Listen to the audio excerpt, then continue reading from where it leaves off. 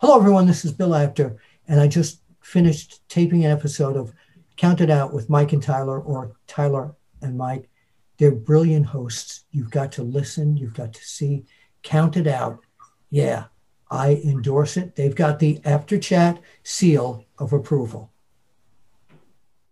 On this shit, Nick fucking Gage, and you motherfuckers know how to start this shit off. Shout out to all my murder, death, kill gang members around the fucking world. Shout out to all my boys locked down in the cell, Eastern Bloc, and shout out to my hate club, R.I.P. Big Nate Hatred, and R.I.P. my motherfucking brother Justice Payne. I want to give an MDK shout out to my gang member, Count It Out Podcast. Check them out, countitout7.com, motherfuckers. And if you motherfuckers don't check them out, I'll put my ski mask on with a weapon in my motherfucking hand and chase you motherfuckers down and force you to listen to it. You motherfuckers know what it is. It's MDK all motherfucking day.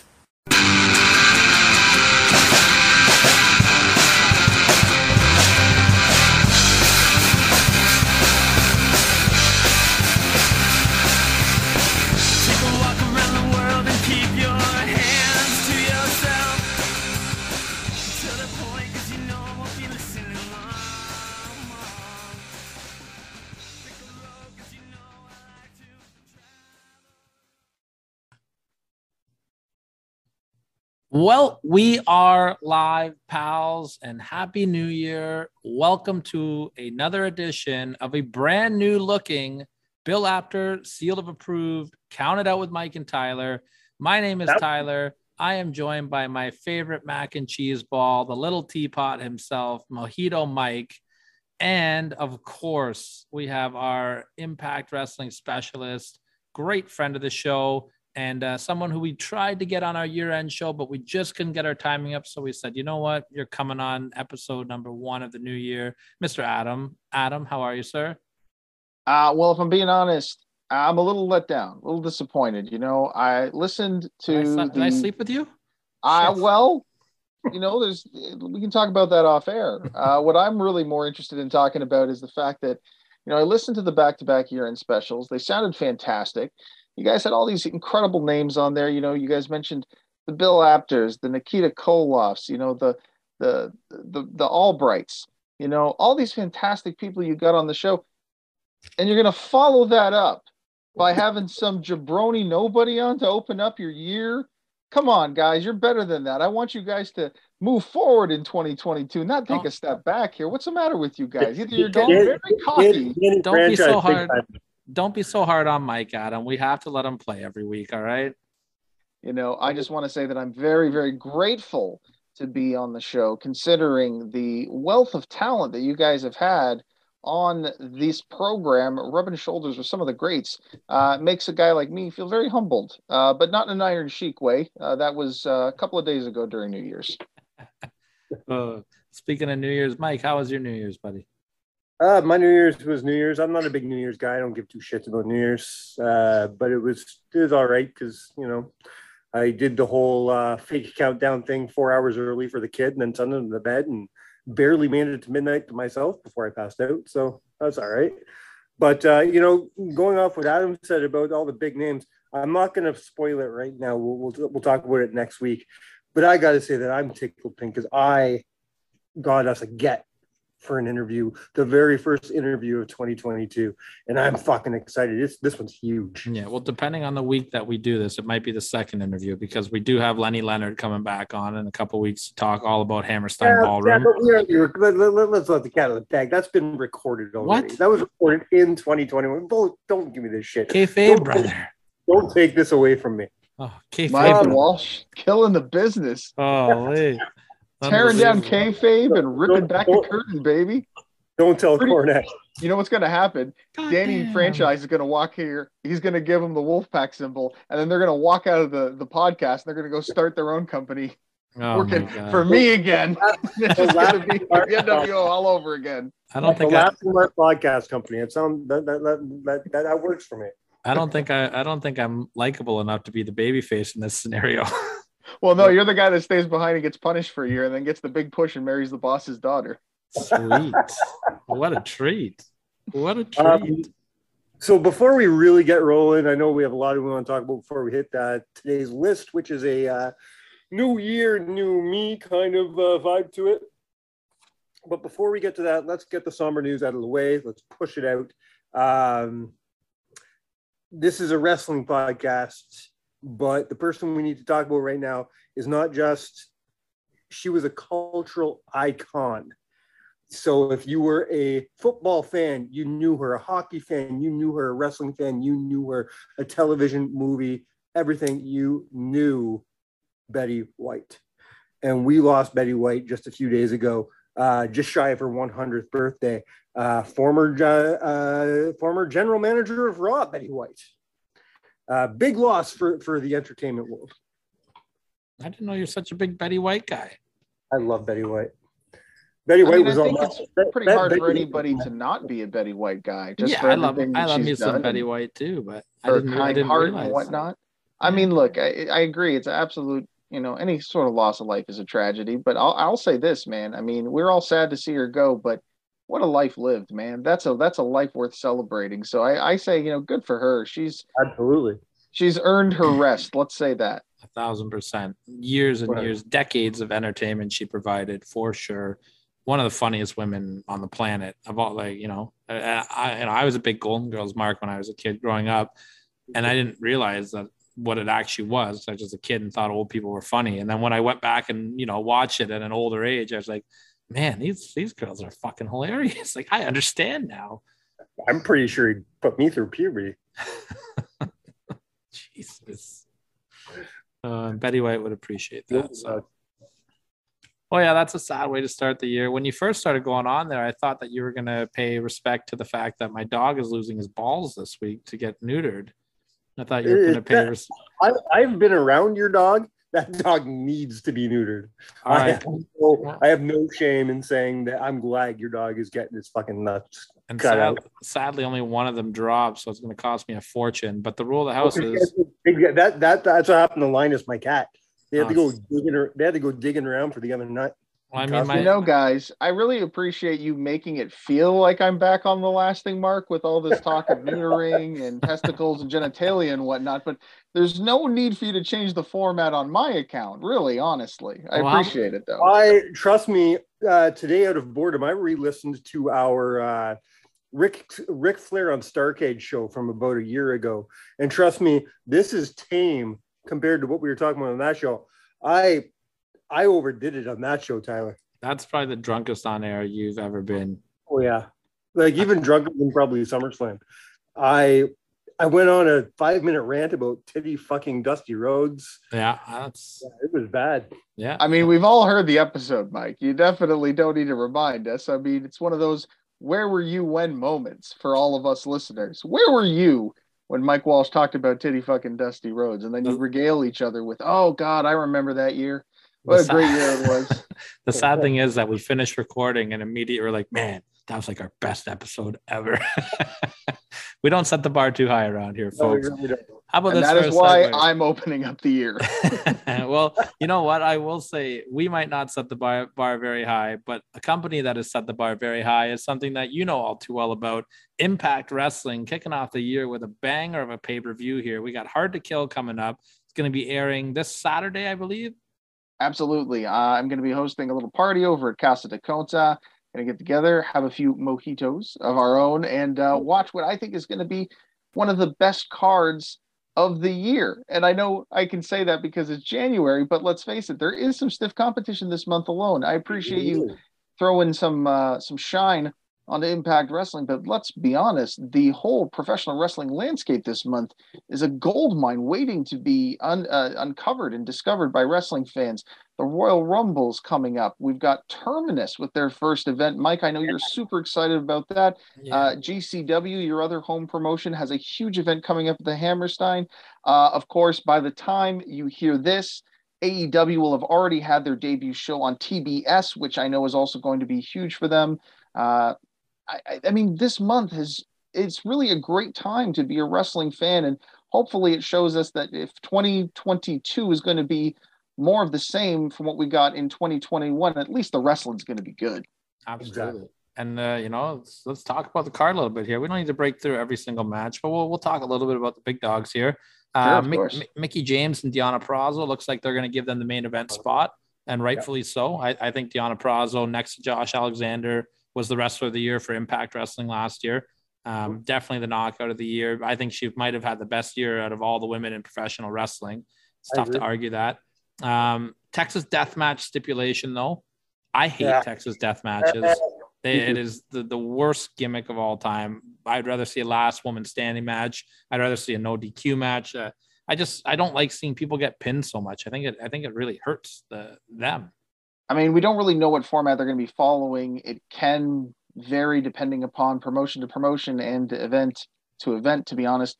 I mean, I know Mike didn't put it in his list of last man standing matches last time he covered it on the show, but I really enjoyed the last man standing match between Taryn Terrell and Gail Kim. I thought it's an incredibly underrated contest. But hey, listen, you got to do your own thing, Mike. So, I mean, I thought it was a well done contest, and I think that these ladies, these two especially, can prove that this concept can work regardless of gender. And I think that they will surprise you, especially if given the time. But it's not a last man standing match, though. It's a Texas death match. Well, I mean, again, you're blurring the lines there. Someone's got to answer the 10 count, right? So, I mean, that's the idea. So, but with the death match, though, you have to get a pinfall first and then answer the 10 count. I hate that. Yeah, 6 in one, half a 12 in the other. Like, I mean, I think you're splitting hairs on that, to be honest with you. The concept is still the same. Answer the 10 count. That's it. And personally, I think we're going to see a title change here. I think we're going to get some hometown heat, and I think we're going to see Deonna take the championship back, and I think we're going to build to a third and blow-off finale between these two at Rebellion in April. I agree. I think she's going to win. I think she needs that title when she goes up against Roxy. And that's what I was just going to say as well. Yeah. Could be another reason why I'm going that direction. There could be a winner-take-all situation heading down the line, which I think would be very intriguing as well. Plus, I just like watching these two women wrestle. So, I mean, if you want to get them up one apiece so we need another rubber match on pay-per-view, I ain't going to complain about it. 1,000%. Moving on, world title on the line, triple threat, Moose defending against Matt Cardona and W. Morrissey. I don't see them taking the belt off Moose here, but I really think they should put it on Cardona. I mean, he's really the wild card in all of this, because if this had been even 6 months ago, I think you could have said W. Morrissey has a shot, just because the man has been honestly doing his best career work in Impact Wrestling. And I mentioned this last time I was on the show. If you had told me a year or two ago that Big Cass was going to be a reason I got excited to watch pro wrestling every week, I would have told you you're crazy. But W. Morrissey really has become the best version of himself in Impact Wrestling, and he's been doing a fantastic job. He has earned this main event spot. He deserves to be in this matchup, and I think he's really going to use it as a way to showcase what he can do. Moose, I think, has carried the banner of Impact proudly over the last year or so. I know that a lot of folks will, hand the title of Wrestler of the Year to Josh Alexander. I think Moose needs to at least be in that conversation as a guy that maybe didn't accomplish as much, but if you look, was a consistent top tier player for them. Hard to kill. The Sacrifice pay-per-view where they consolidated the championships. His fight with Kenny Omega was a big one as well. The dude was consistently at the top, and I think now he's getting his chance to really make a run and show that he can be the guy to carry the ball. I agree with you guys. Moose is probably the smartest money to bet on for this match, but Cardona is undeniably the wild card, simply for the fact that, as you guys mentioned last week, how damn hot the guy is right now. He is on fire, and boy, it might do Impact. It might give them a real shot in the arm to put the belt on the guy that everybody's talking about. Yeah, something that Mike and I go ahead. I was going to say, Mike, and I was going to throw to you here anyways. Something you and I have talked about, Mike, and I'd like to get Adam's take after is one big problem we've seen with Impact Wrestling, in our opinion, is they don't have a face of the company. There's not that one guy that stands out that they're building the company around. I think they're kind of doing it with Moose a little bit, but do you think that Matt Cardona could be a needle mover if they take the chains off him, let him, maybe not go as crazy as he's going in GCW, but let him, be himself and be out there and be that heel character, do you think that he can turn Impact into something that more people might be turning into? Mike, we'll go you on this one first. Oh, the answer is an easy yes. Cardona, hell, man. Cardona turned a guy like myself who has never been a fan. I have not liked anything Cardona's done for the last, 15 years? I was never a Zack Ryder fan. He has turned me into such a fan in just the last 6 months. Because now I see what Matt Cardona can do when Matt Cardona does what Matt Cardona wants to do. You know what I mean? You just like you said, to take a phrase from you, you take the chains off and you let him go, say, do your thing. And look what he can do. He's amazing. He's phenomenal. He's a fucking heat magnet. And we're not seeing that in Impact right now. But I'm wondering if they're just being like, okay, it's coming. We're going to hold him back and hold him back and hold him back until it's time. And when we let him go, holy shit, we're going to go flying with him. I said last week or the week before, whatever it was, that a good money for face of the company could have been Moose, still can be Moose. But if I'm Scott D'Amore, if I'm Anthem, I want it on Matt Cardona. I think that Matt Cardona could be a good short-term decision to generate buzz. He's a good buzz maker decision. However, I'm also going to say that I think the downside to hot-shotting the belt onto him coming off of Moose's victory just a few months ago at Bound for Glory would also be a bad move in the long term. If the end goal is still to make Josh Alexander that baby face of the company, as you guys were saying, I still think the smart money is to let Moose continue to build his credibility as the championship, continue to build and make that title mean something when Alexander does eventually beat him for it. Now, is it very possible they could have Cardona pick up the victory as a quick buzz generator, as a wedding present from Impact Wrestling and say, hey, thanks for all your hard work. We're going to give you a quick, short little run here. Moose is going to beat you back for it so that we can continue on with that story. Yeah, they could. Absolutely. And there's always the possibility of that.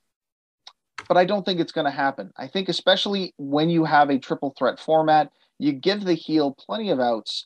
And I think that's what they're going to do here. I think that there's folks who will be more interested in Cardona being a distraction for Moose rather than his ultimate appending.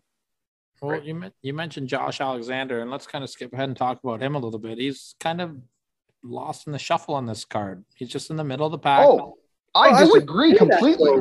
Yeah, me too. Completely disagree. What I was going to say here is that they've got him in just a middle of the pack match against, Jonah, who used to be, Bronson Reed in NXT. I don't think this is the right spot for Josh. And I know you guys don't agree with me here, but I think that it hurts him by he's not back in the title picture already. Now, I like the slow build. I understand that. But why is he taking a back seat all of a sudden? Help me understand this. He got screwed out of the title at Bound for Glory. So yes. Why is he not putting his sole attention to get back to this championship? If I may. Yes. I know that guys like yourself and Mike and myself always appreciate the efforts that Josh Alexander has made. And we certainly have appreciated over the last year what he has done as X Division champion. But to maybe the more hardcore wrestler, or I should say more casual watcher of Impact Wrestling, they may not understand the weight a victory over a TJP, an Ace Austin, a Rohit Raju might be, but they know who Minoru Suzuki is. They may know, hey, that's Bronson Reed from NXT. I see a strategy here where they are putting he beat Christian Cage. What they're doing is they're taking Josh Alexander and they're having him defeat names. They're having him defeat stars.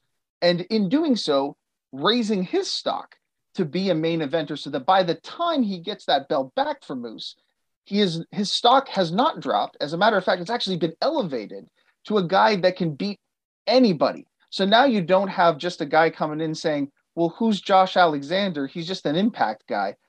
No, he's a guy that's beaten the best of New Japan, the best of what NXT has to offer. He's beaten Christian Cage, who's some of the best that AEW has to offer. The guy is a star-beating machine. So by the time he does get his ultimate comeuppance against Moose and regains that championship, he is a guy that Impact can proudly point to and say, that's our face, and he is a worthy face, and he is a champion that is at the same level as any champion in any company because of the men that he's beaten. I dare you to argue with that, Tyler. I'm with you 100% on that, Adam. I love exactly what you're saying, and I agree. I think that is incredibly smart booking. But did they give a storyline explanation as to why Josh isn't getting another title match? Right now, the idea is being the simple story that I've laid out, which is that Scott D'Amore says, look, I understand that you want your revenge, but if you go in there against Moose and all you can see is revenge, you're going to lose against that guy. Even if you're the better wrestler, you're clouded right now. And I want to make sure that you're ready and you're at your absolute best when you defeat Moose. And you know what? They can milk that for as long as they want by putting new paths and new challengers in front of them. When Suzuki first showed up, the excuse was, look, you got to channel your anger somewhere, channel it against that guy. When Jonah showed up, he brought it to Alexander and said, look, I'm the top dog now. And by him, the star coming out and challenging Josh Alexander and saying, I've been watching you. You are the guy that made me want to come to Impact Wrestling because I have to beat you in order to be a bigger star now. Again, that raises the stock of Josh Alexander. To have stars come over from other companies, which Impact has done, I would dare say, better than any company did last year, and to have them call out Josh Alexander and say, hey, the world is taking notice of Impact, and more specifically, they are taking notice of Josh Alexander, and they're saying, I need to beat you. And every time Josh turns back a challenge from these guys, just makes him hungrier, it makes him better, it raises the stock. It works from every angle. The idea that if he beats the top talent, he's going to be that guy in line for a shot. So from a business standpoint, it puts enough distance between him and Moose that allows both guys to increase their quality. And so that by the time we get to a Rebellion, or even if they want to draw it out further to like a Slammiversary or something, that match is going to be main event money because you've got who will arguably be their biggest heel in the company, maybe even the face of the company at that time, Moose, having had time to build his stock as a defending champion, against a guy like Alexander, who will be seen as a guy that maybe even would be bigger than the company for all the star names that he's beaten. So I think it's a very sound strategy to keep them apart. And I think not just for Alexander's sake, but also for Moose's. I'm reminded of something that Mick Foley said when talking about working with The Rock during The Rock's first World Championship run, which was that he felt he had to get Moose ready for Steve Austin. He felt like he had to be the guy to make people believe in The Rock as a vicious, no good piece of trash heel champion.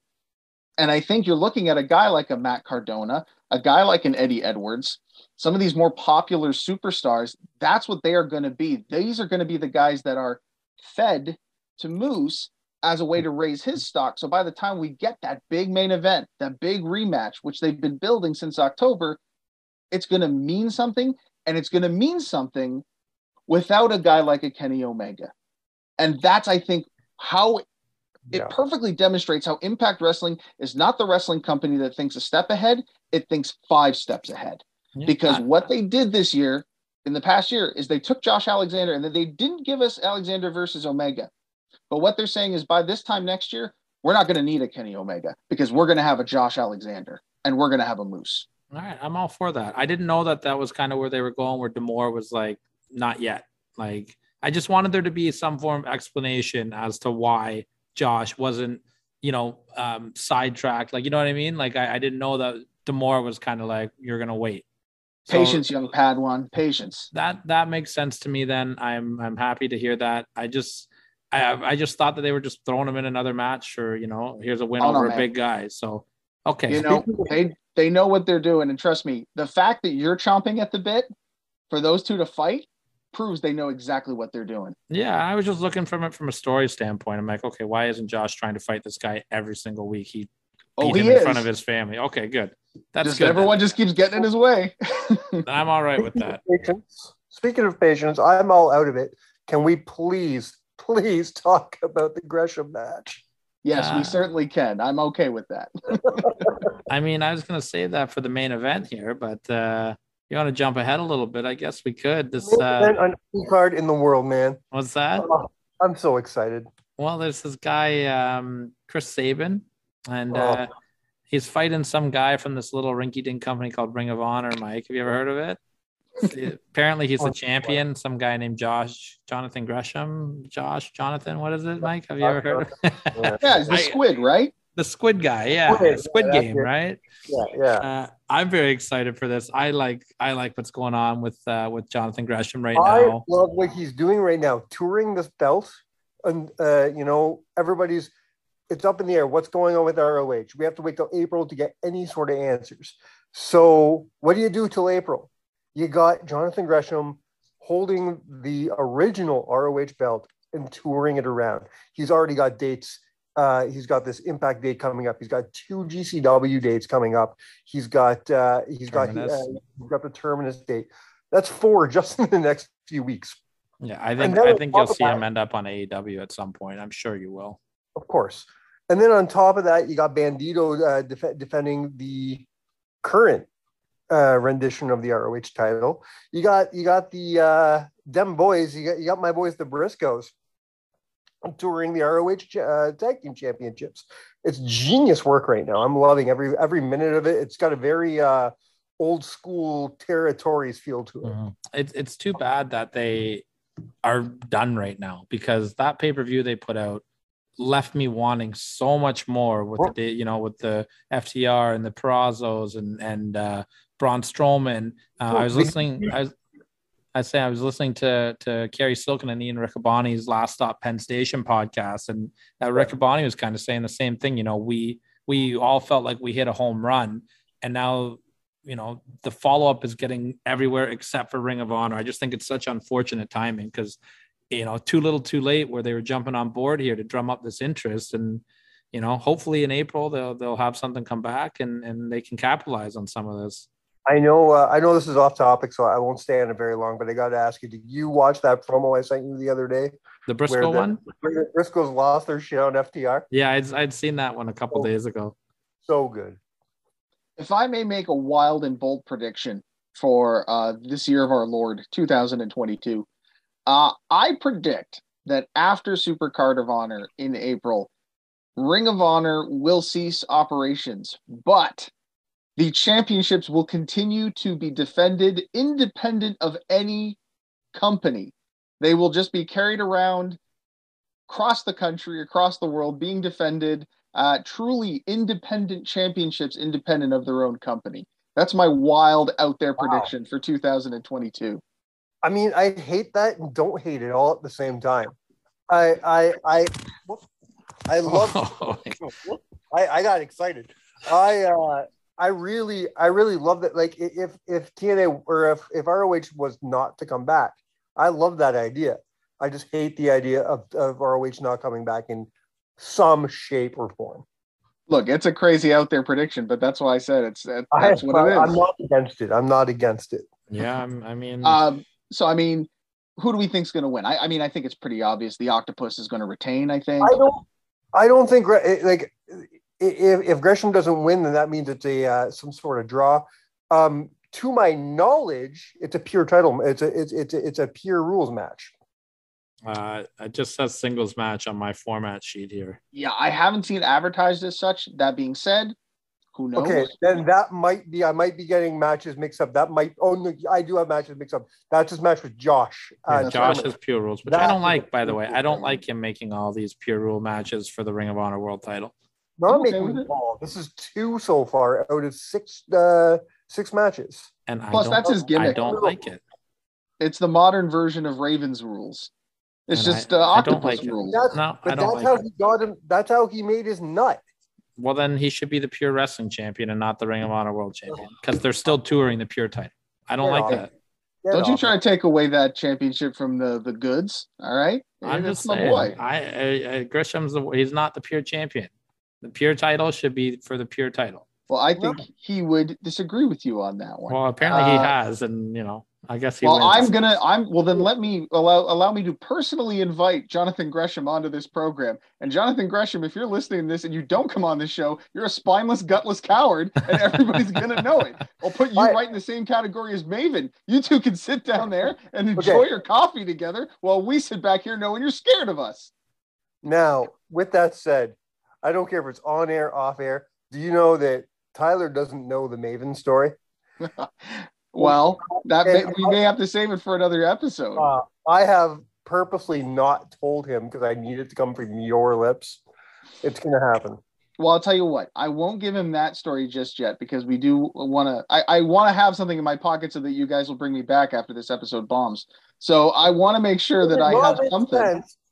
Would it not make sense, not to give anything away the story, but would it not make sense for you to tell that story on one of our Royal Rumble shows? I would not be opposed to that idea. That sounds like a lot of fun. Well, since I don't know what the hell you guys are talking about, I'm going to take your word for it. Did I just get booked for a Rumble event? Yes, look at that. Weasel my way in again. All right, we'll share a fun little what do we got left on Hard to Kill? Let's just talk real quickly. We got Trey McGill against Steve Macklin for the X Division title. Sure. You got the Inspiration defending the Knockout Tag Team titles against Madison Rayne and Tenille Dashwood, which I think will be a fun match. Absolutely. You got your 10-man Hardcore War, Eddie Edwards, Rich Swann, Willie Mack, Heath and Rhino against the Good Brothers and Violent by Design. Should be a fun one. And then first time ever, the Knockouts are getting a shot at the Ultimate X match.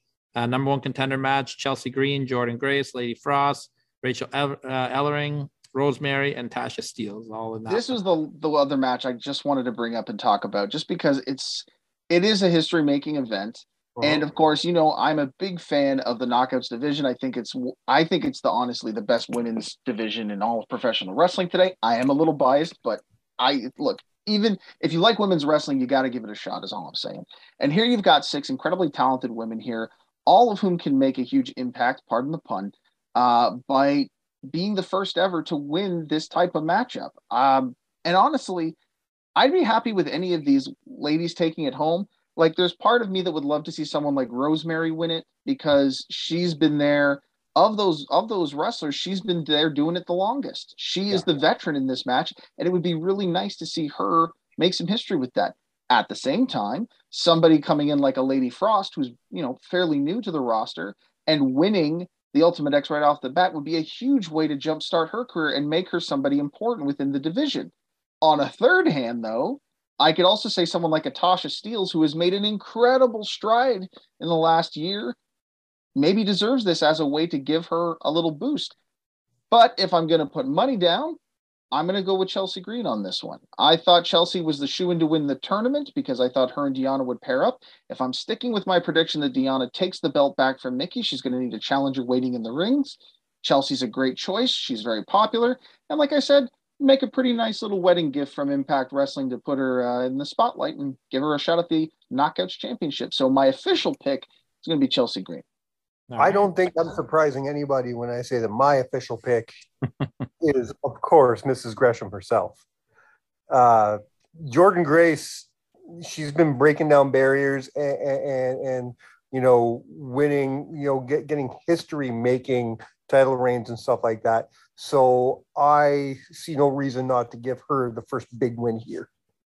Yeah. If Jordan didn't already have the Digital Media Championship, I would agree with you 110%. But I think with Jordan already carrying around some hardware, they're going to let her worry about that. Now, her partner, I could see potentially doing something, but I'm still going to put my money down on Mrs. Cardona.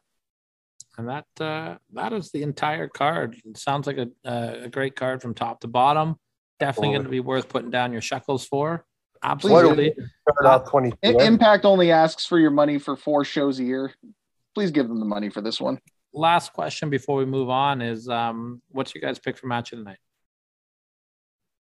Oh, that's an easy one for me, obviously. It's got to be Gresham Sabin. Tough call, but I am going to agree with Mike. I'm gonna go Josh and Jonah. That's where I'm gonna go. I mean, here's the thing. It's a card where if you look at it, can you really point to a single match on that show and go, that's not going to be any good? No. No, I would have picked the main event with Mickey and Deanna, but the Texas Death Match, I can't. If it was any other gimmick, I would say that, and they will still tear the house down, obviously, but that gimmick takes it out for me. Hey, man, fair enough. All right, dude. You have some talking points before we jump into the list today? Yeah, let's do a real quick hypothetical here, and then Mike's gonna get into the list, which I've been begging you to tell me what you've officially named this list because I've been trying to do the graphics for it all day, and he hasn't told me. And well, I think he gave it at the top of the show. New Year, New Me list. It's New Year, New Me. Top 7 New Year, New Me's. We're not doing the top 7. Just call it New Year, New Me. Oh, this is a new look, new show, new format. Oh my god! For those who didn't figure it out, we are doing the top 7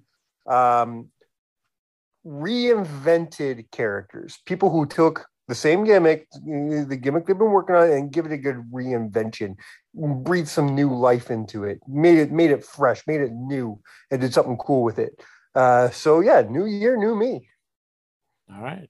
Well, there is a new year. And there Just like is a beautiful logo behind us. It is a great logo. I really do like the new logo, 100%. New year, new year, new us, new WWE World Champion Brock Lesnar stepping in there, filling in for some COVID hits on the day one pay-per-view. A lot of people are real pissed off that Big E has got the belt taken off of him.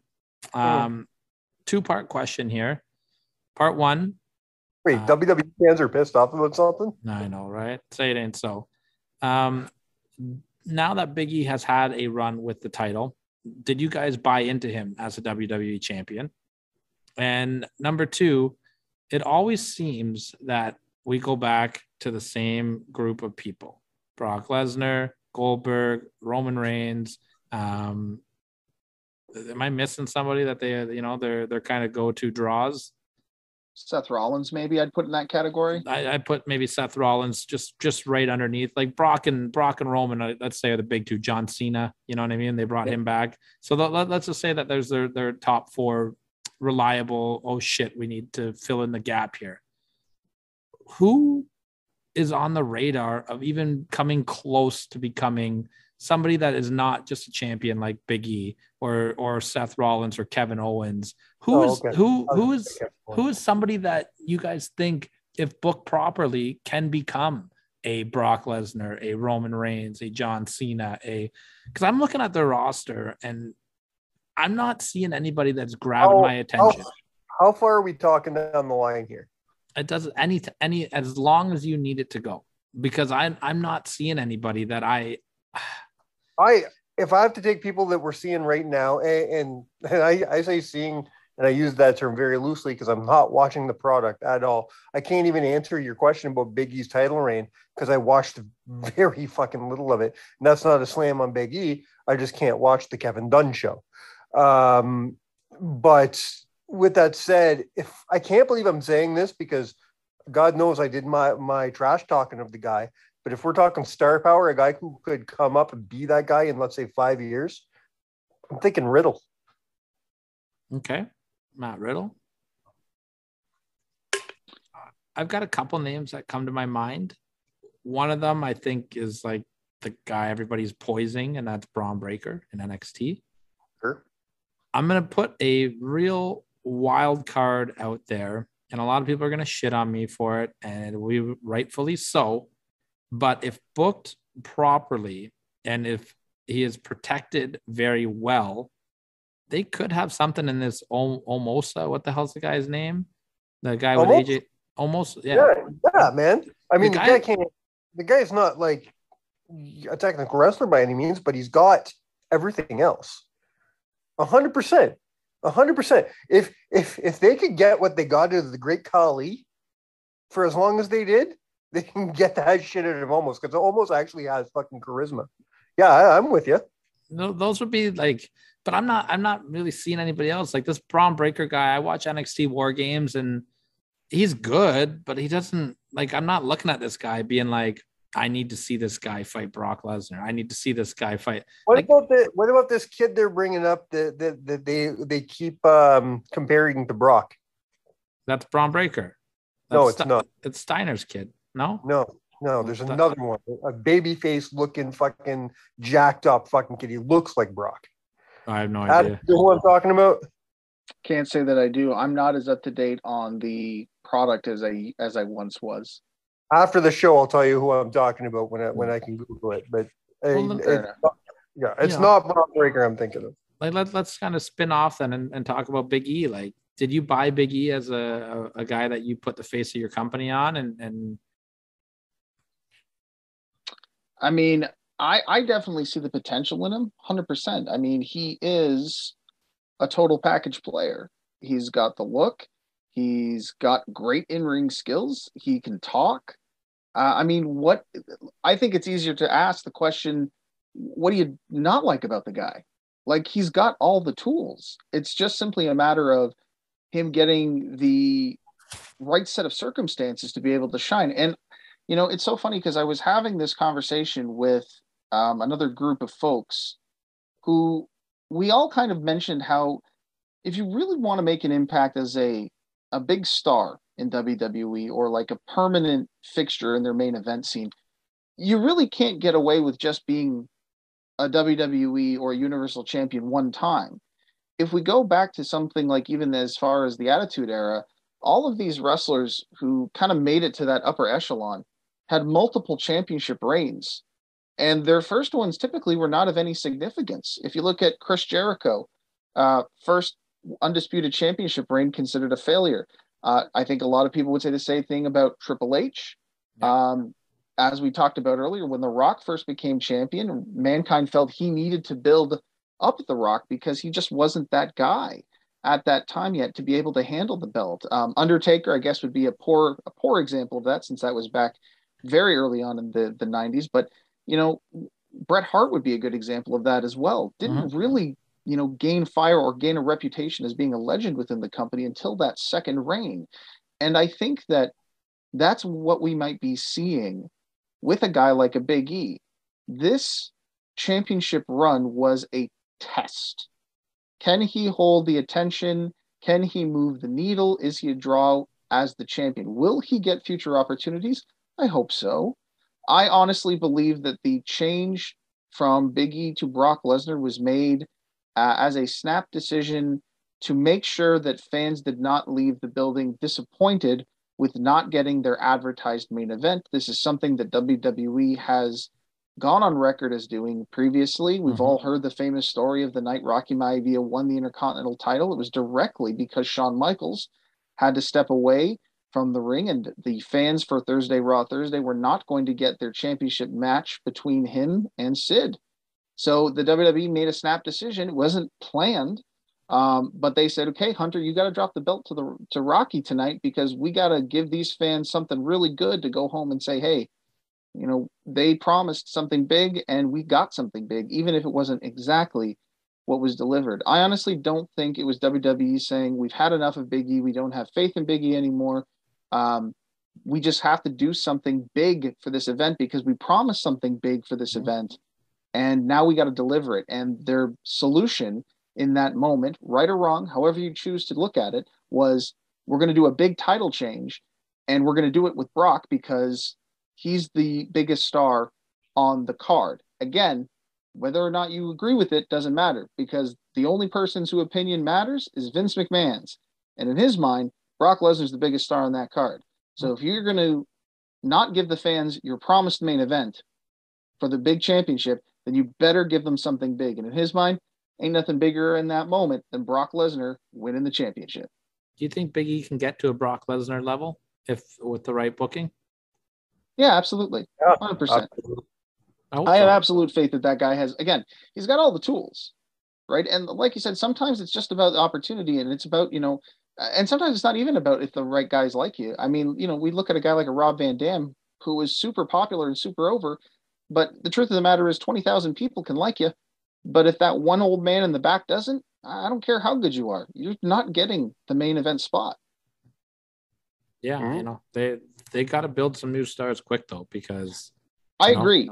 I think it's obviously been a weakness of WWE's programming for a long time. Is that and ironically, I think that they've been afraid to do so because of Brock Lesnar. I think when Brock left the company after getting such a strong, hard push in the early 2000s, I think it made Vince McMahon a little gun shy about pulling the trigger on guys and pushing them like that because he saw how it backfired on him. And I think that's why we saw so much long-term booking of guys like Cena at the top and Triple H at the top.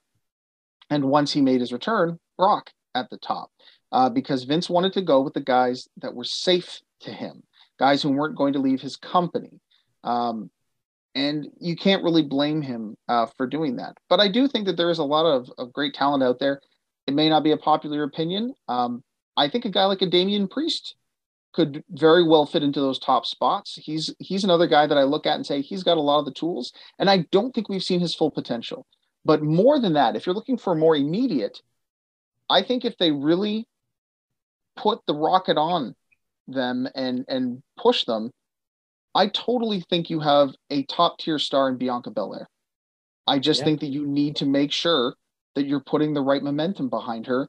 And I think she is the kind of person that can reach demographics, get fans behind her, sell merchandise. She, again, she's got all the tools.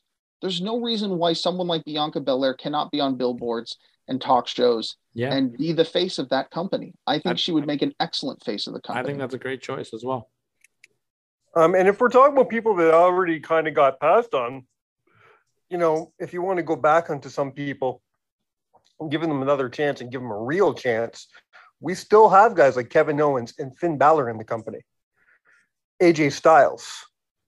You know what I mean? These guys are not done yet.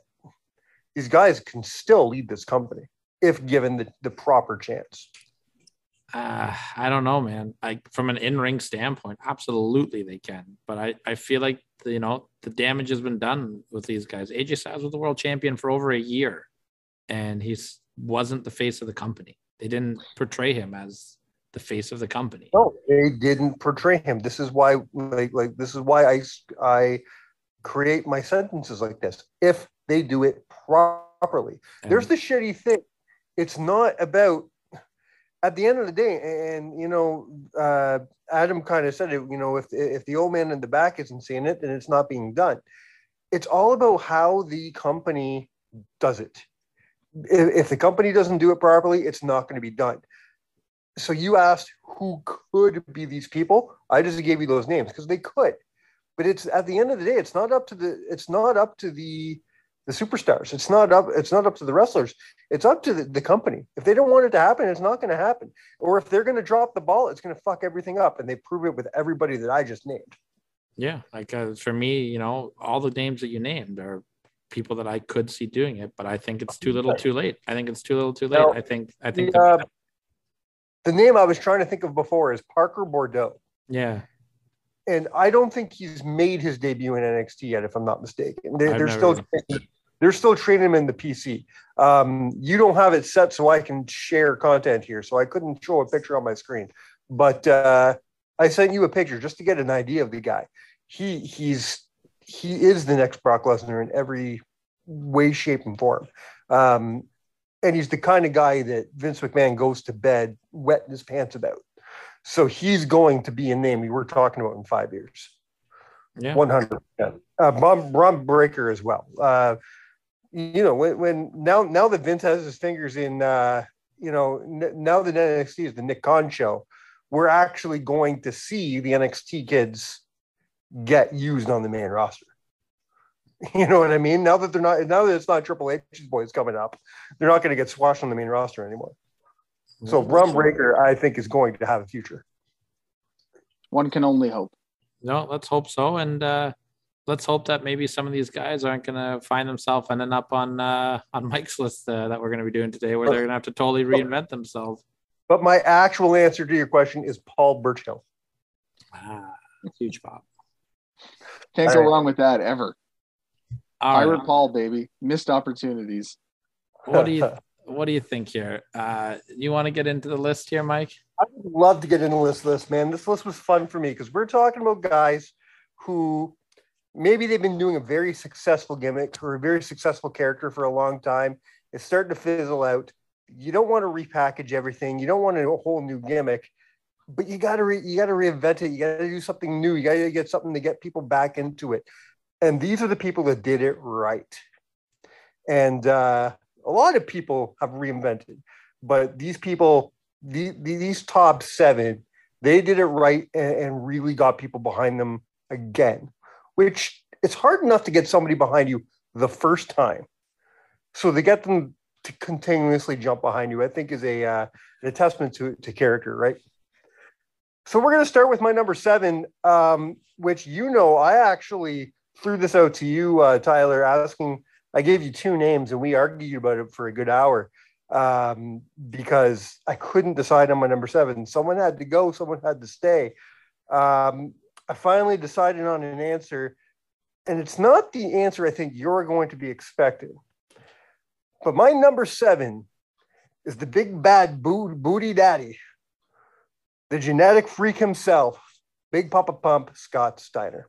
Yeah, I think you made the right call. Do you want to let the people know who the other option was? No, because I don't want people to see that he's. Maybe people are still going to expect to see him on my list. Fair. So we'll wait till the honorable mentions, then I'll say who he was fighting against.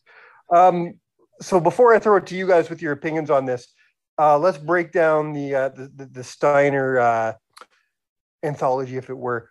Obviously, he was a tag team guy for 99% of his career through the 90s. He was, they had the gimmick of the All-American, fighting tag team, the collegiate tag team, if it were, up until about what? Super Brawl 98, I guess. Yeah, Super Brawl 8. Yeah. Where during a match against the Outsiders, Scott turned his back on his brother, Rick. And then the very next night, he comes out on Nitro in a big melee. They had the entire NWO in the ring, and he was there with them with a brand new look. He's got the bleach hair, the mustache, and everything. And then from that point on, for the next several years, be it WCW, WWE, TNA, he just kept evolving this new character, this genetic freak character, into something that we never got in his tag team career. It really breathed some new life into Steiner that I don't think he ever would have got if he stayed as, the Rick Steiner's brother. What do you think? Adam, you want to take this one first? Yeah. Well, they say that here we go. They say that all reinventions are created equal, but when you take a look at somebody like Scott Steiner, you realize that's just not true. But all jokes aside, this is a great pick for number 7. I mean, it certainly was one of the most shocking reinventions of those the Monday Night Wars, without question. I don't think anybody foresaw Scott Steiner as being one of the major players when it came to singles competition in WCW in the late 90s and beyond. But I mean, look, even just me saying that line, you know exactly what I'm referencing when I'm talking about that. This is a guy that went from sporting University of Michigan jackets to chainmail on his head. Like, what a complete 180 for this dude. And he basically took that ball and he just ran with it right into the end zone, made himself a world champion because of it. You want to talk about a guy that reinvented himself and just got everything out of it? Scott Steiner's the man. So, yeah, I think it's a great pick for number 7. Absolutely. I'm a very big fan of when people make a turn from, especially from face to heel, that they drastically change their look as well. I'm a big fan of that. Steiner took it way more than a lot of people do, and it worked. He's not this white meat babyface collegian Michigan State wrestler. He is a heel now. He was very highly inspired with superstar Billy Graham on his look with the dyed hair, and he changed his whole persona from being this clean Team America All-American to I'm going to bang your bitch and do push-ups, and I have a tiger and chains on my head, and like he ran with it, and it worked, and he became can't miss TV for a long time. I don't think a lot of people we just think back to Scott Steiner of his, terrible run with Triple H and Test and, that little flopped run in the WWE, but he was doing some pretty can't miss stuff in WCW. So great call on the number 7 here. I'm a little offended, to be honest with you, Tyler. He did not call his ladies bitches. They were freaks, thank you very much. He treated them with the utmost respect. Yeah. Never gave them anything that they didn't want. It was all consensual. As a matter of fact, that leads me to a fun question for you guys. If you guys were to reinvent Scott Steiner today, what do you think you'd do with Scott Steiner? Off the top of your head, what's the first thing that comes to mind is like, oh, let's reinvent Scott Steiner, have him do this? Perverted grandfather. Perverted. Well, it kind of is, isn't he? Isn't that kind of what he is now? Just let him be him. Perverted grandfather. See, because I want to go the opposite direction. I want woke Scott Steiner. I want Scott Steiner cutting promos like this for the woke audience. I think that's TV right there. That is demo god television right there. I'm giving him Matt Stryker's gimmick. He's or Dean Douglas's gimmick. He's a math teacher.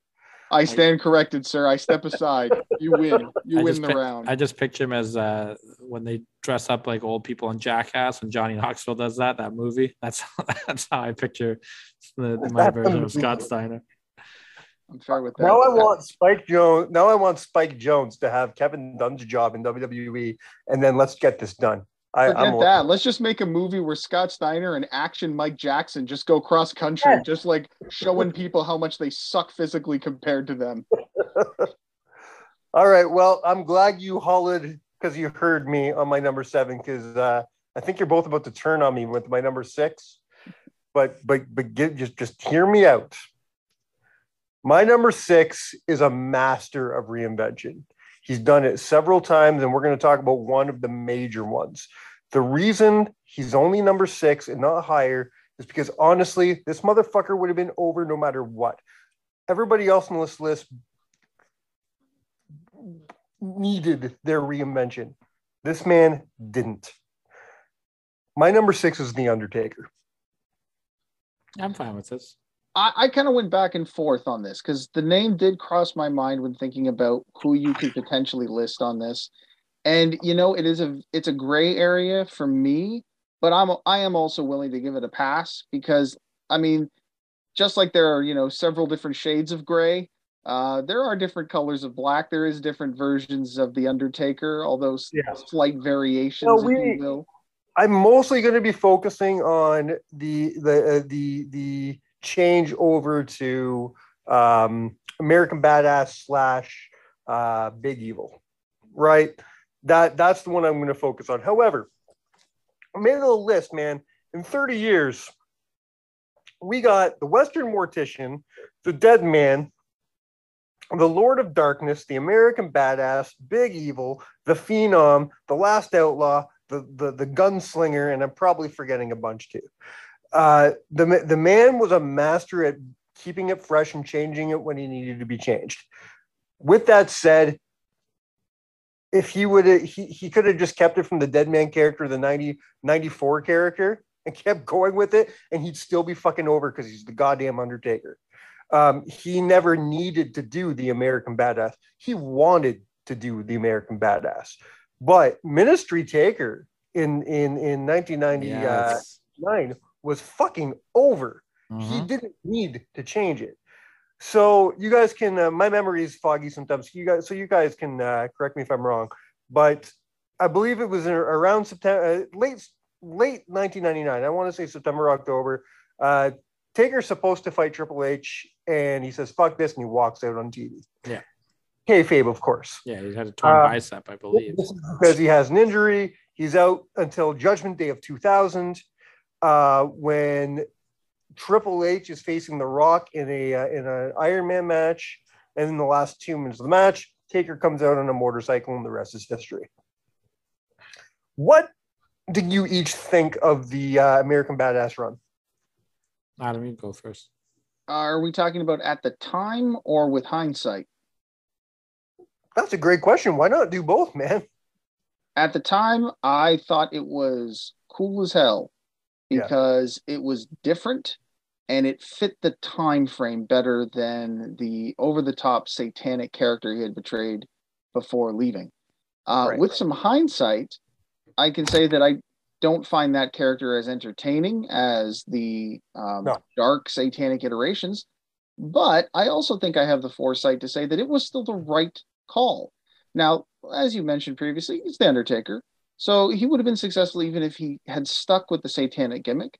But I think that one of the reasons that you could make an argument he belongs on this list is that the guy had enough foresight to look at it and say, times are changing.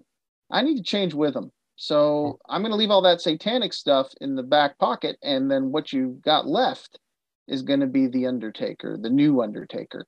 So I'll say to both, yeah, good stuff. I agree. I think it needed to get done. I don't think he could have rode out the dead man for the entirety of his career. I hate American Badass Undertaker. I hated it then. I hate it now. I just think he's killed everybody, squashed everybody. I just didn't enjoy it. I thought his entrance was cool. I liked the music, all that stuff, but I did not enjoy that run at all. I did like when he beat the shit out of Maven. That was amazing. teasers. I like the return to the dead man. I like how he changed it to kind of like this kind of like westerny, like old school mortician-y look. It's kind of the vibe was supposed to be in the first place. So I really liked, but I also liked how he continued to evolve after that, whether it was something like shaving his head going into his match with Triple H, or you know what I mean? Like the guy is just a master at always doing something to tweak and keep himself interesting. He deserves to be on the list. Absolutely. I will not argue it. I just always hated the American Badass, but he needs to be on the list. 1,000%. Great. And so does my number 5.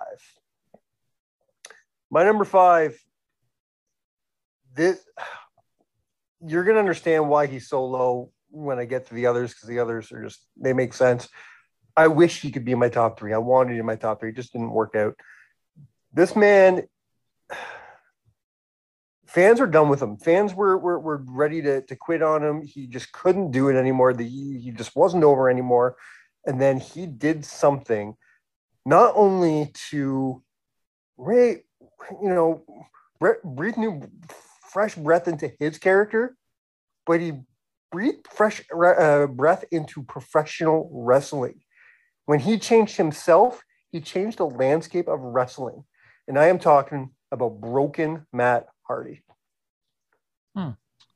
I did not expect him to be on your list, let alone in your this high. But I'll say this, I am not mad at this at all. I think that you made a really good point with this guy, both because the transition from whatever incarnation of Matt Hardy he was prior to being broken, but also just his entire career has been about reinvention.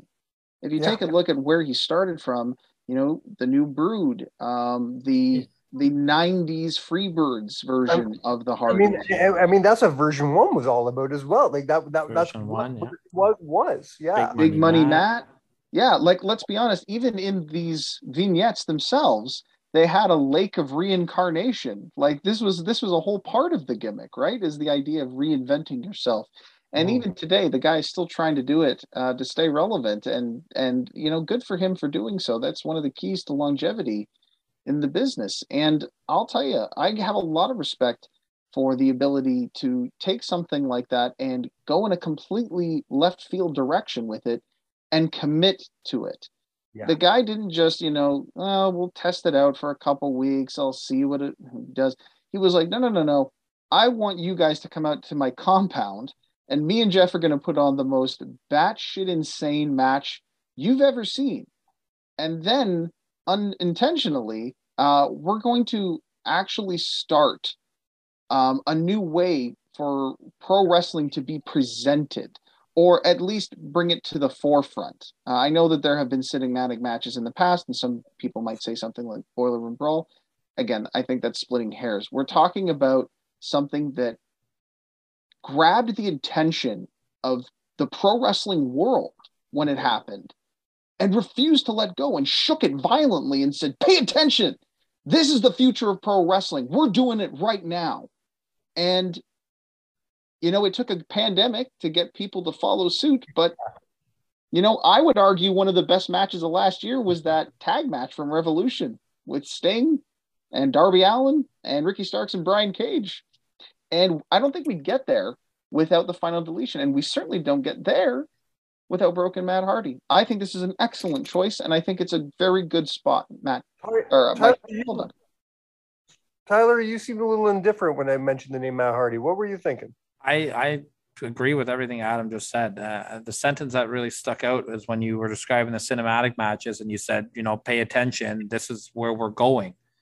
Well, Matt Hardy was the first wrestler to understand the internet in general.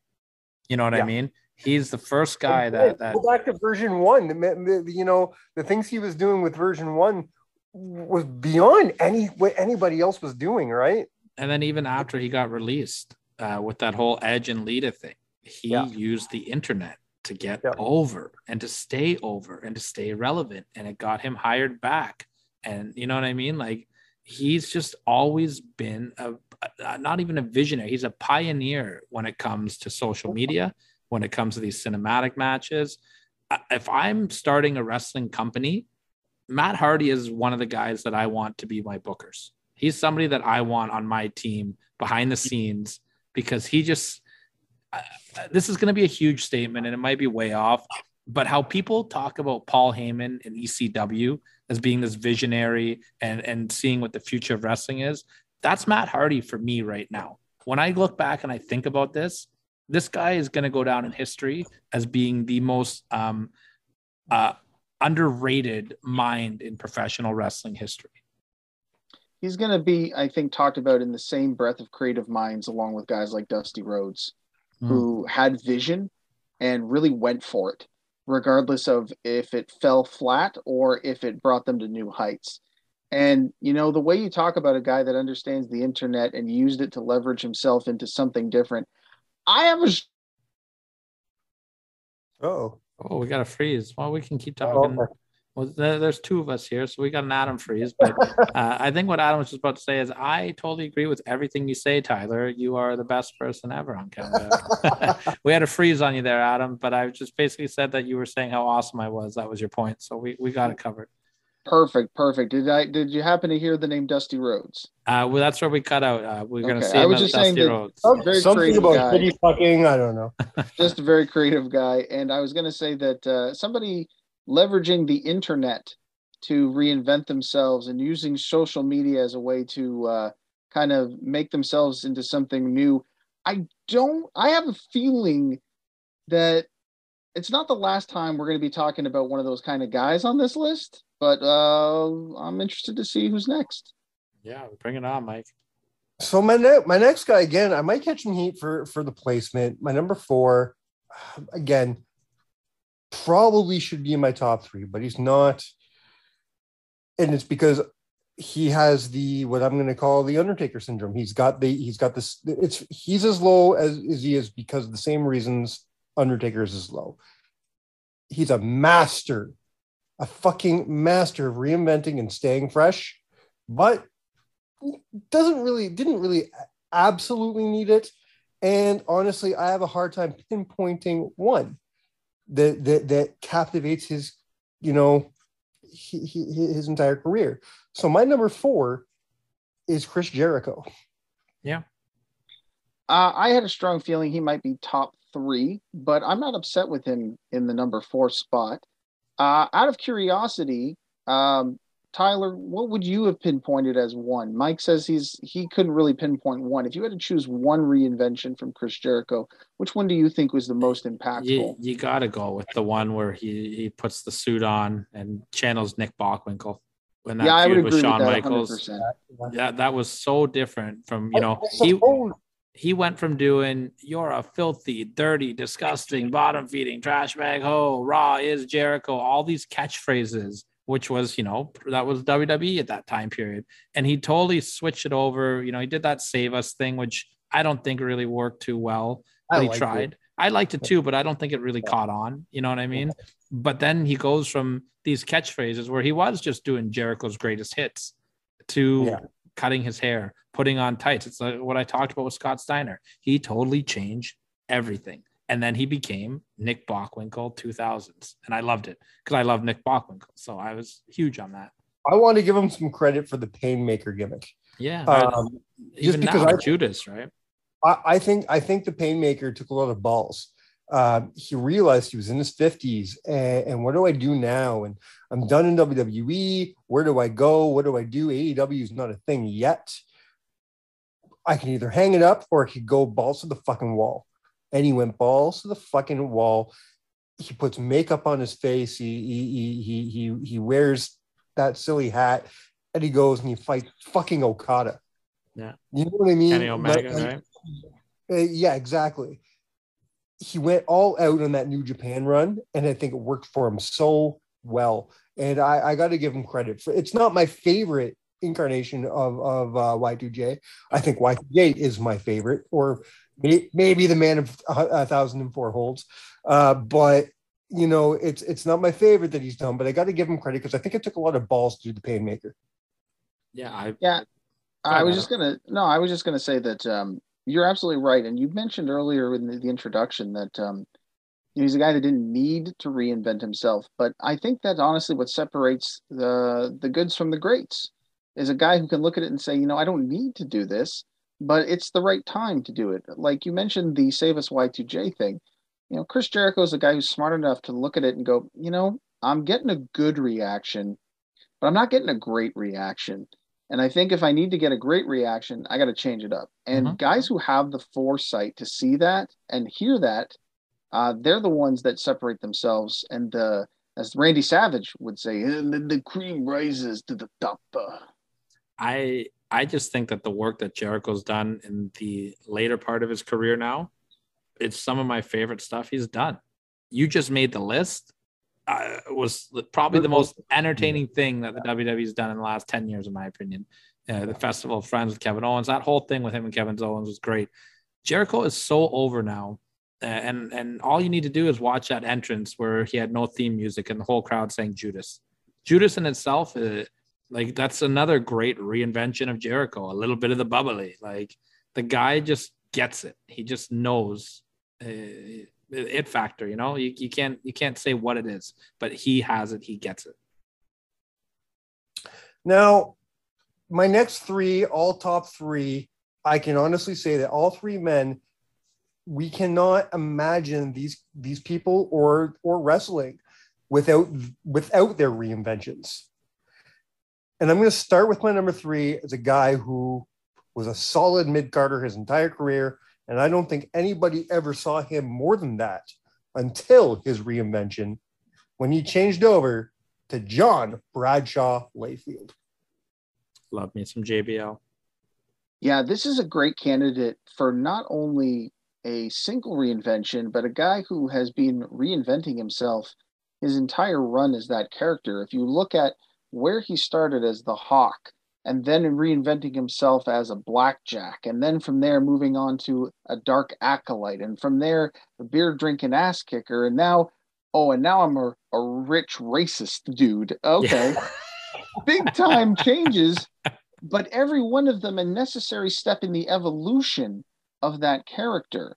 So I agree that this is a name that at first glance may seem inappropriate for that number 3 spot, but upon closer inspection, you really see that, no, that's a guy who really deserves to be that high on the list. I got no problems with this one. No other incarnation of his character, I think, has world champion written on it. I don't. You know what I mean? Not in the era he was operating. No, I bet you Bill Watts would have put the belt on him back in the 80s, but you know 100%. Yeah. But as soon as, they did the thing where I love the angle, by the way, again, foggy memory, but I'm trying to remember exactly how it went, where they were doing the whole thing where I guess Ron Simmons kept pissing off Paul Heyman, and Heyman said, well, you're going to go and fight, I can't remember fucking who, but if you lose, you're fucking fired. And of course they lost and they're on their way out, and Heyman says, whoa, I didn't say you guys were fired. I said he was fired. Uh-huh. And basically said, we see a lot of potential in you, Bradshaw. And, and right there, the good guy would have walked out with Farouk and said, no, I'm with you. But no, he said, wow, they see a future in me, and he stayed.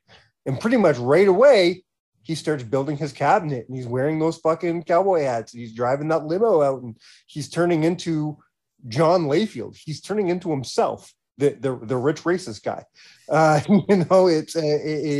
It's working. It worked right away. He became, almost overnight, he became the biggest heel in the company.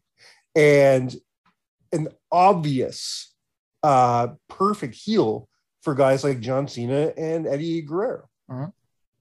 Yeah, I'm with you on that one. I love me some JBL, and what a hell of a podcast him and Briscoe have as well. Oh, it's so funny. I love it so much. Well, I'm glad I got you guys with that. I think I'm going to keep you on the hook for my number 2 and 3, but we're number 1 and 2. Let's see. Like I said, these are characters that you just can't picture wrestling without anymore. My number 2, I'm just going to rip the Band-Aid off. It's the man called Sting. This is the right spot for Sting. This or number 1. Honestly, if the guy I think you're going to have at number 1, I would put them interchangeable because I think you can have one without the other, but I'm not trying to spoil anything. But yeah, my God, like, and such a drastic change, like not just a reinvention, but a complete 180 of what the guy was known for. This bright, colorful, energetic, white meat superstar, to this dark, brooding, cynical, jaded, anxious character that I think was kind of the way a lot of us were feeling in the 90s. So yeah, man, absolutely great. And then I'm also gonna whip in a little TNA and say also Joker Sting was awesome. Screw you haters. It was good. It was good. And they did this awesome thing with Sting where he didn't wrestle for like a year and a half. Yeah. And he didn't talk. I mean? He didn't talk either. He didn't do anything. He was just there. It was a long draw. It was just what's he gonna do? What's he gonna do? What's he gonna do? What's he gonna do? And when he finally did something, it fucking meant something. And the reason it meant something is because that character people did love.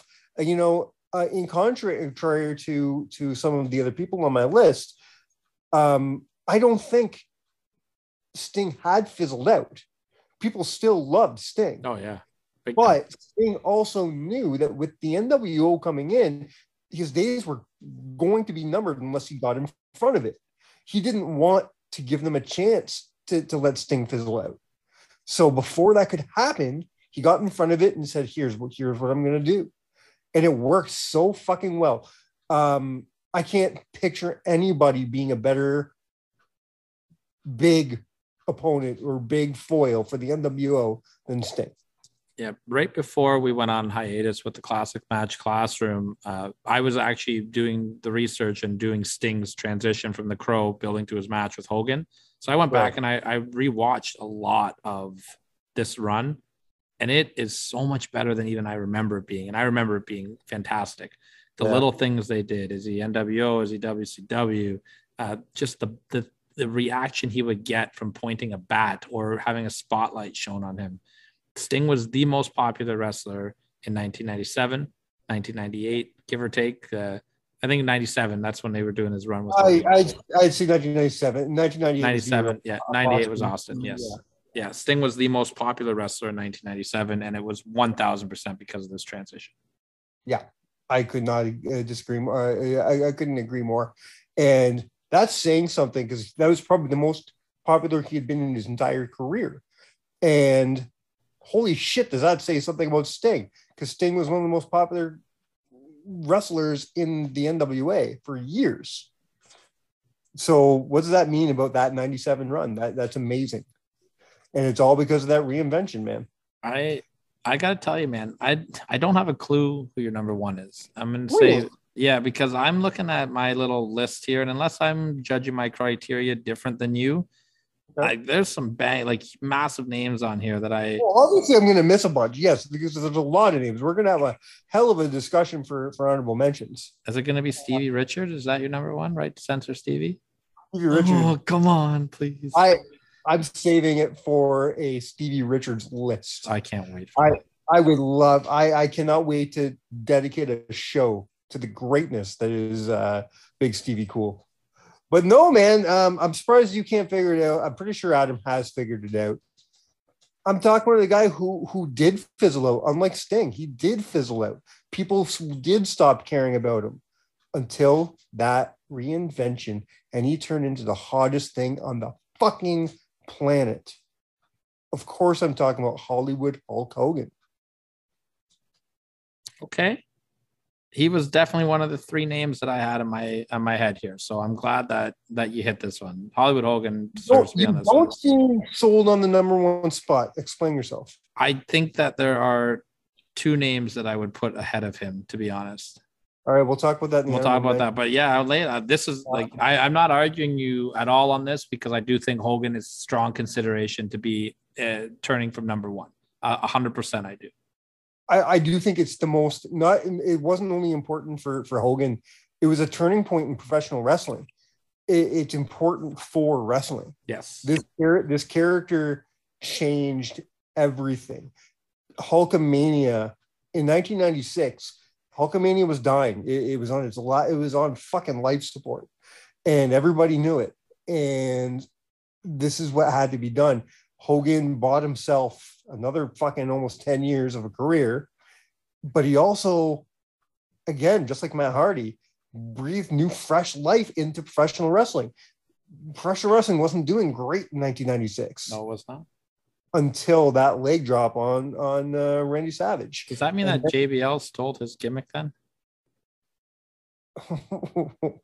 Being a rich racist guy? I don't know. Adam, how do you feel about Hogan being number one? Absolutely, exactly where he should be, brother.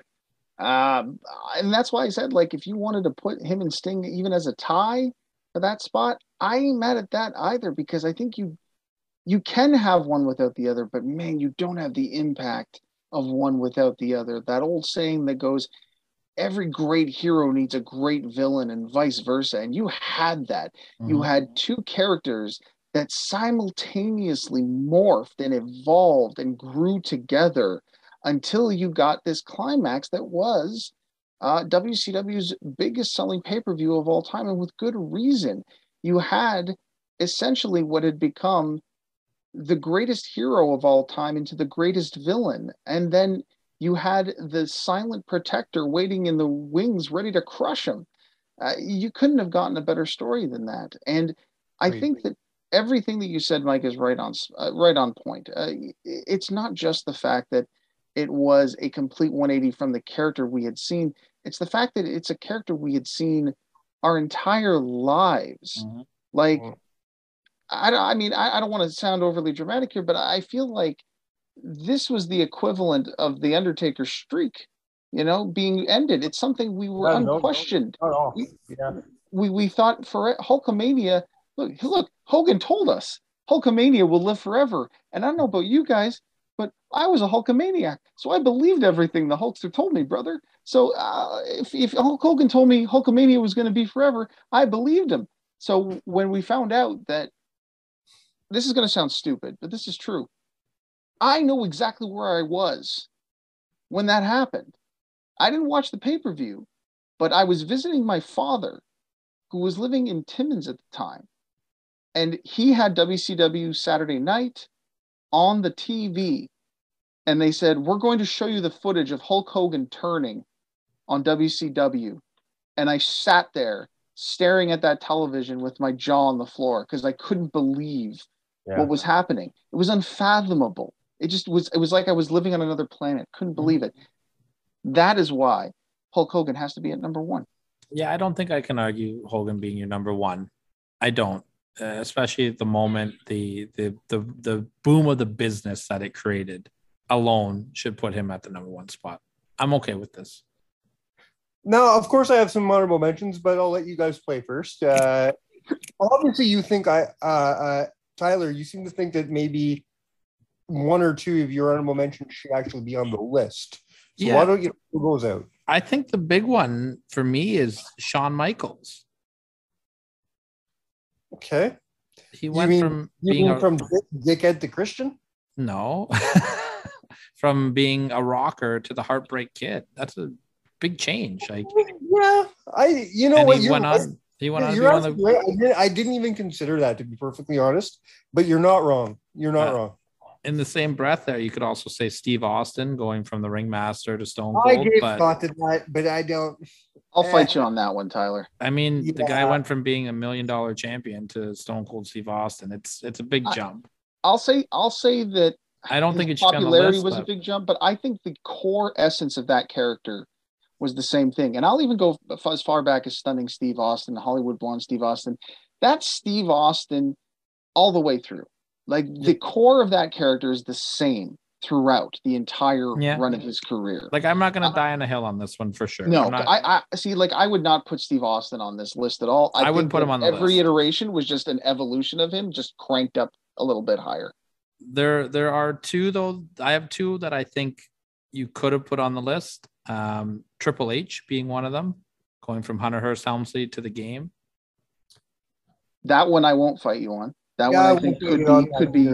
And again, that's not me saying he needs to be on the list, but I definitely think you could have put him anywhere on that list, and he's a good spot. One that I think maybe you should have put on the list, and I might even put this one over Steiner. Who was your number 6 again? Remind me. My number 6 was Matt Hardy. No, he was your 5. Taker. Yeah. I'm looking at the New Age Outlaws. Okay, see,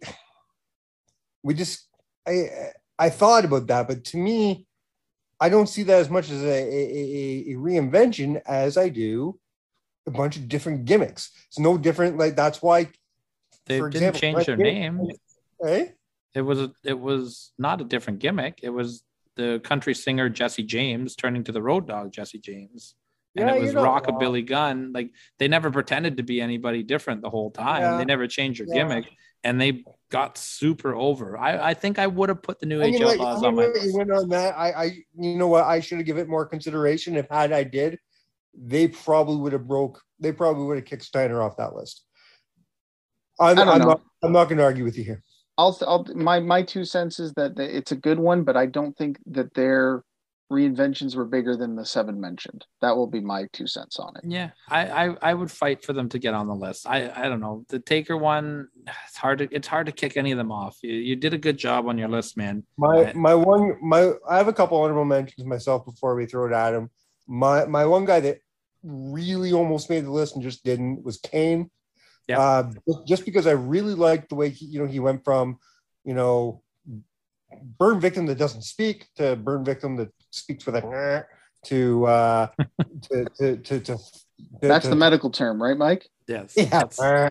The funny to kind of the funny guy who wore tank tops and talked a lot and did promos with The Rock, to taking that fucking mask off, completely changing his character. When Kane took off that mask, he didn't just. It wasn't just Kane without a mask. His character was 100% again reinvented, and it really breathed new life into the character. So he almost made the list. I really wanted him to. Unpopular opinion. I really like Corporate Kane, like the Triple H Kane there. There you go. That works. I enjoyed his character. Another one for me was, of course, Bray Wyatt and The Fiend. Yeah. That was the one that was fighting with Steiner very hard. Steiner won out in the end, obviously. I think you made the right choice. And then my last one never was a contender for the list. It's just, I love it so much. And it's Kurt Hennig trying so hard to find his way in WCW and can't, because he can't be Mr. Perfect until he finds the West Texas Rednecks. I think it is the best reinvention of Kurt Hennig ever. I think you would probably put this, I don't know. I'd say you have to put an asterisk next to the list then and say that, these were successful reinventions. Then again, some might argue the West Texas Rednecks was the most over he ever was in WCW. Well, number one, God, I love that song. Remember this, because of where they were based from, right? They were supposed to be the fucking heels. But because they're in Atlanta, Georgia, the home of racism, they just pretty. I think I read that somewhere. They couldn't be heels. The fucking filthy animals or whatever. What was No Limit Soldiers? Yeah, no Limit Soldiers got booed out of every building. Well, They were supposed to be such a huge country music market over there. You know, no one was listening to Master P. Hootie hoo. This is what I'm talking about. You know, I fell asleep watching the country music channel once. I woke up, there was holes in my sheets. Fucked up. Anyways, yeah, that'll go over your head. That's fine, Tyler. I get it. I still can't get over fuck Atlanta, I guess. I don't know. All right. All right. That's it for my own mentions. What do you got, Adam? I'm kind of shocked that neither of you guys have talked about Rocky Maivia. He was my next one. I had him on my honorable mentions as well. If there's one guy that I could make an argument that might have been on your list, God, it's got to be him. And then from The Rock to Hollywood Rock as well. And I obviously didn't. I forgot to write him down in my honorable mentions. He was thought about when making the list. The other 7 just trumped him, I guess. And I can't justify why, because it was a hell of a transition, and I'm going to call the transition the one from White Meat Babyface to Nation of Domination. Yes, of course. That's the big one for me. That's the most important one because that's the domino that sets off the rest into motion. Mm-hmm. Hollywood Rock was a great evolution of the character, but the reinvention definitely came when he went from Rocky Maivia to The Rock, for sure.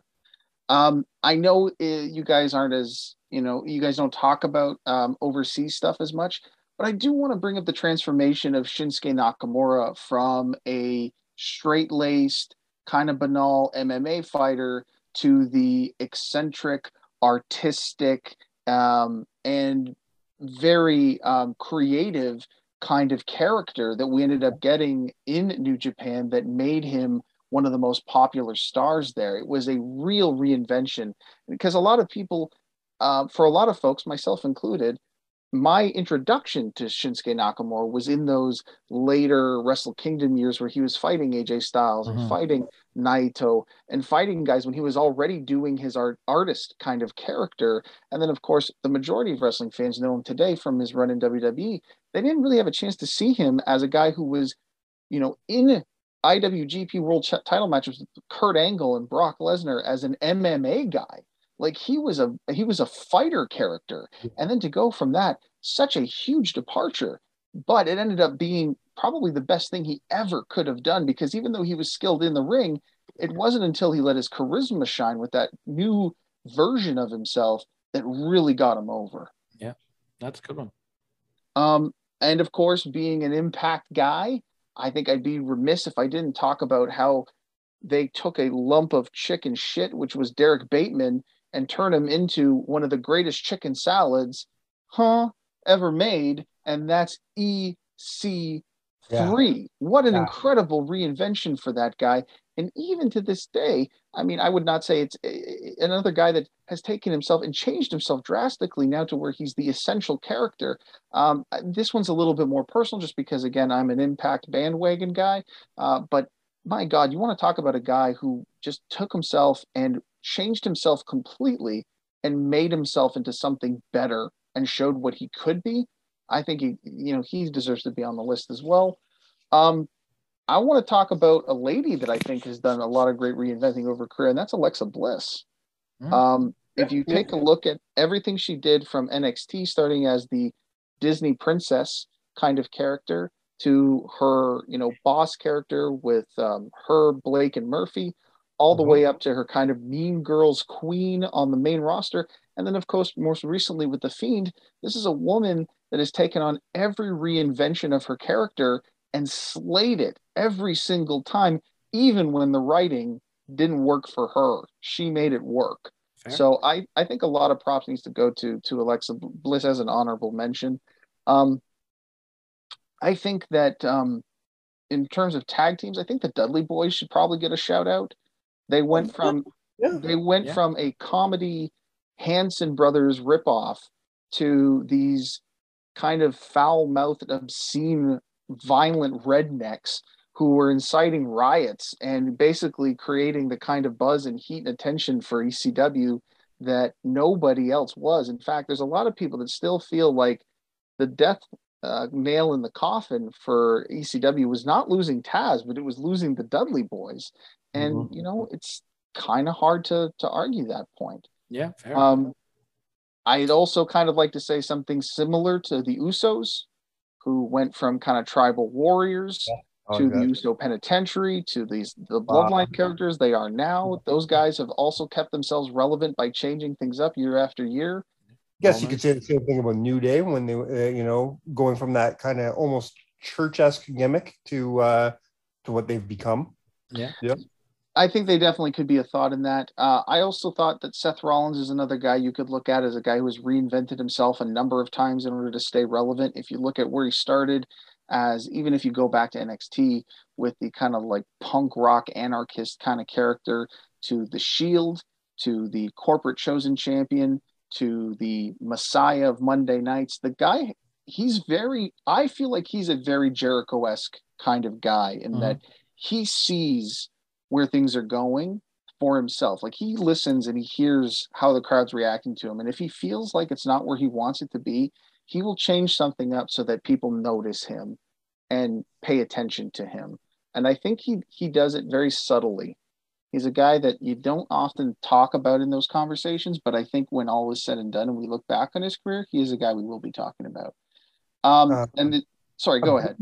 I just think I realized that I think I missed a big name in Edge. Yeah, I just was going to say the exact same thing. Edge and Christian as well, but Edge mainly. Edge especially. I'm wondering if I missed something big there, maybe even on the list more than I'm kind of kicking my own ass on that one. You certainly had a lot to choose from in here, and there's certainly no easy way to kind of narrow it down. So I think that you're definitely not. You shouldn't be too hard on yourself because you had a lot to absolutely choose from. No, and then feel shame, Mike. You feel shame. Two fun ones that I know didn't have the same impact as a lot of these other ones did, but I just like to, when I look back and I thought about, wow, they really did reinvent themselves a lot. I want to talk about Crush, because the dude went from a Hawaiian surfer. No, actually, that's not true. He was a demolition, an S&M, so S&M freak, to surfing Hawaiian, to foreign fanatic, to criminal, to biker gang leader. So to Chronic. To Chronic. Well, to be fair, that was Brian Adams, not Crush. Sure enough. So, but still an impressive line. And one other that I'd like to talk about is your friend and mine, Jeff Jarrett, because that's a good one too. Went from, if we even go far back to Memphis, white meat babyface, as babyface can be, country music singer, Aztec warrior with all that crap he was wearing in the 1997s, the traditionalist, to the slap nuts Jarrett, and of course, as we saw most recently, now he seems to be reinventing himself again as the Man in Black. Just announced, actually, during this podcast, I got an alert. He will be in Chicago January 15th for GCW. So he's going to be there. Jeff Jarrett comes back to GCW, and he's wearing his black trench coat and his black cowboy hat. He's reinventing himself again. I guarantee he's going to be fighting Effie at the Hammerstein show, and that's big news. Maybe taking a page out of his friend Zack Ryder, Matt Cardona's book, who could also stand to be an honorable mention for the way that the guy was able to reinvent himself time and time again to kind of stay relevant as well. I think that what we can take away from the conversation we've had today is that these guys, they really know the importance of keeping things fresh. Now, before we take it home, I have two names that had big question marks on them. And I want to know your opinions on if either of these names should be talked about in the same conversation. One is not Mick Foley, but Mankind, the character, going from that very deranged character with the brown suit and the two theme songs to the ratty tatty work shirt and being a little bit more funny and doing the cheap plugs. Is there merit there? Not for the list. Great honorable mention though. Okay. I would agree with that statement, and I think he's a real gray area as well, because technically, you could say Cactus Jack, Dude Love, and Mick Foley are all part of the same character, because it's openly talked about on television that they all exist within the same mind. They're all split personalities of one character. So, I mean, technically, I mean, you could. If you look at it from that way, put them on the list. If you slid them on there, I wouldn't fight you. We could be talking about Dude Love too, doing the corporate shit. Hey man, I'm not against it. My second name is John Cena. Going from ruthless aggression to rapper to the Marine gimmick. I had thought about this as well, and again, I think he falls in the same Foley category. If you put him on the list, I wouldn't fight you on it. Right. Like, the guy did reinvent himself, especially if you're talking about ruthless aggression Cena to the rapper Cena. That's a huge reinvention. That's the thing that kicks it all off. Exactly. That's what puts him as the face of the company too. That's what I look at. That was some of my criteria for looking at. And that's why I didn't fight your Hogan one as number one, because it changed the business. Cena changed the business as well. So that's something to think about. I had a fun one that I just had to talk about. One Man Gang to Akeem. I just love it. I just had to put it out there. And maybe one that Adam, you kind of inspired me on talking about going overseas, the great Muda. Oh yeah. But Muda has been a guy who's been able to reinvent himself a lot of times. A lot of guys over in Japan know how to do that. Liger's another guy like that too. Gave himself different gimmicks and characters and whatnot that made it work. So I mean, we could sit here and do this all night. You know what I mean? Yeah. There's a million. This was a tough list you took on. I think you did a pretty good job. Yeah. And we just put together maybe 3 more lists in our honorable mentions. So right. Yeah. That's it. I got nothing else more tonight. What do you guys? Man, we're ready to wrap it up, but this is an open invitation for Adam to come back in a few weeks when we start talking about the Royal Rumble. We're gonna have 2 weeks in a row where we talk about the Royal Rumble. Hey man, I love the Rumble. I'll talk about anything you want. We'll bring Adam back on, and we'll get the Maven story out of you. Hey, maybe you can do a most shocking Royal Rumble moments list, because I think Maven would have to be on that list, and it would give me a good reason to tell the story. All right. Well, on behalf of the new year, new us, thank you for joining us for the very first episode of 2022. This is a big starts off a big string of events here. This month we start a new year. Next month is our 100th show. The month after that is our 2-year anniversary. So it's we got a lot going on in the next few months. Yes. Unfortunately, here in Ontario, we have gone back to stage 2 of the pandemic cycle. So all independent shows have been canceled. So we will not be doing Barrie Wrestling this month. No, but I'm working on something for Barrie Wrestling right now. So stick around to our YouTube page. The Barrie Wrestling Event Center is coming back, baby. And we're gonna work on getting a lot of the Barrie boys on the show in the next few weeks. Give them something to do, something to talk about. So keep your eyes on that. As long as you guys have got nothing else, we're ready to take it home. On behalf of the new year, and thank you, Adam, for joining us today. We have been counted out. Cheers. Hey. Hey, Wrestling World. Check out my friends at CanadaOut7.com. Wrestling podcasts, news, and a lot of awesome content. Even got all the All-Ontario Cup event centers. Also follow them on Twitter at CountedOut7. Also on Instagram at CountedOut7. CountedOut7.com with Mike and Tyler.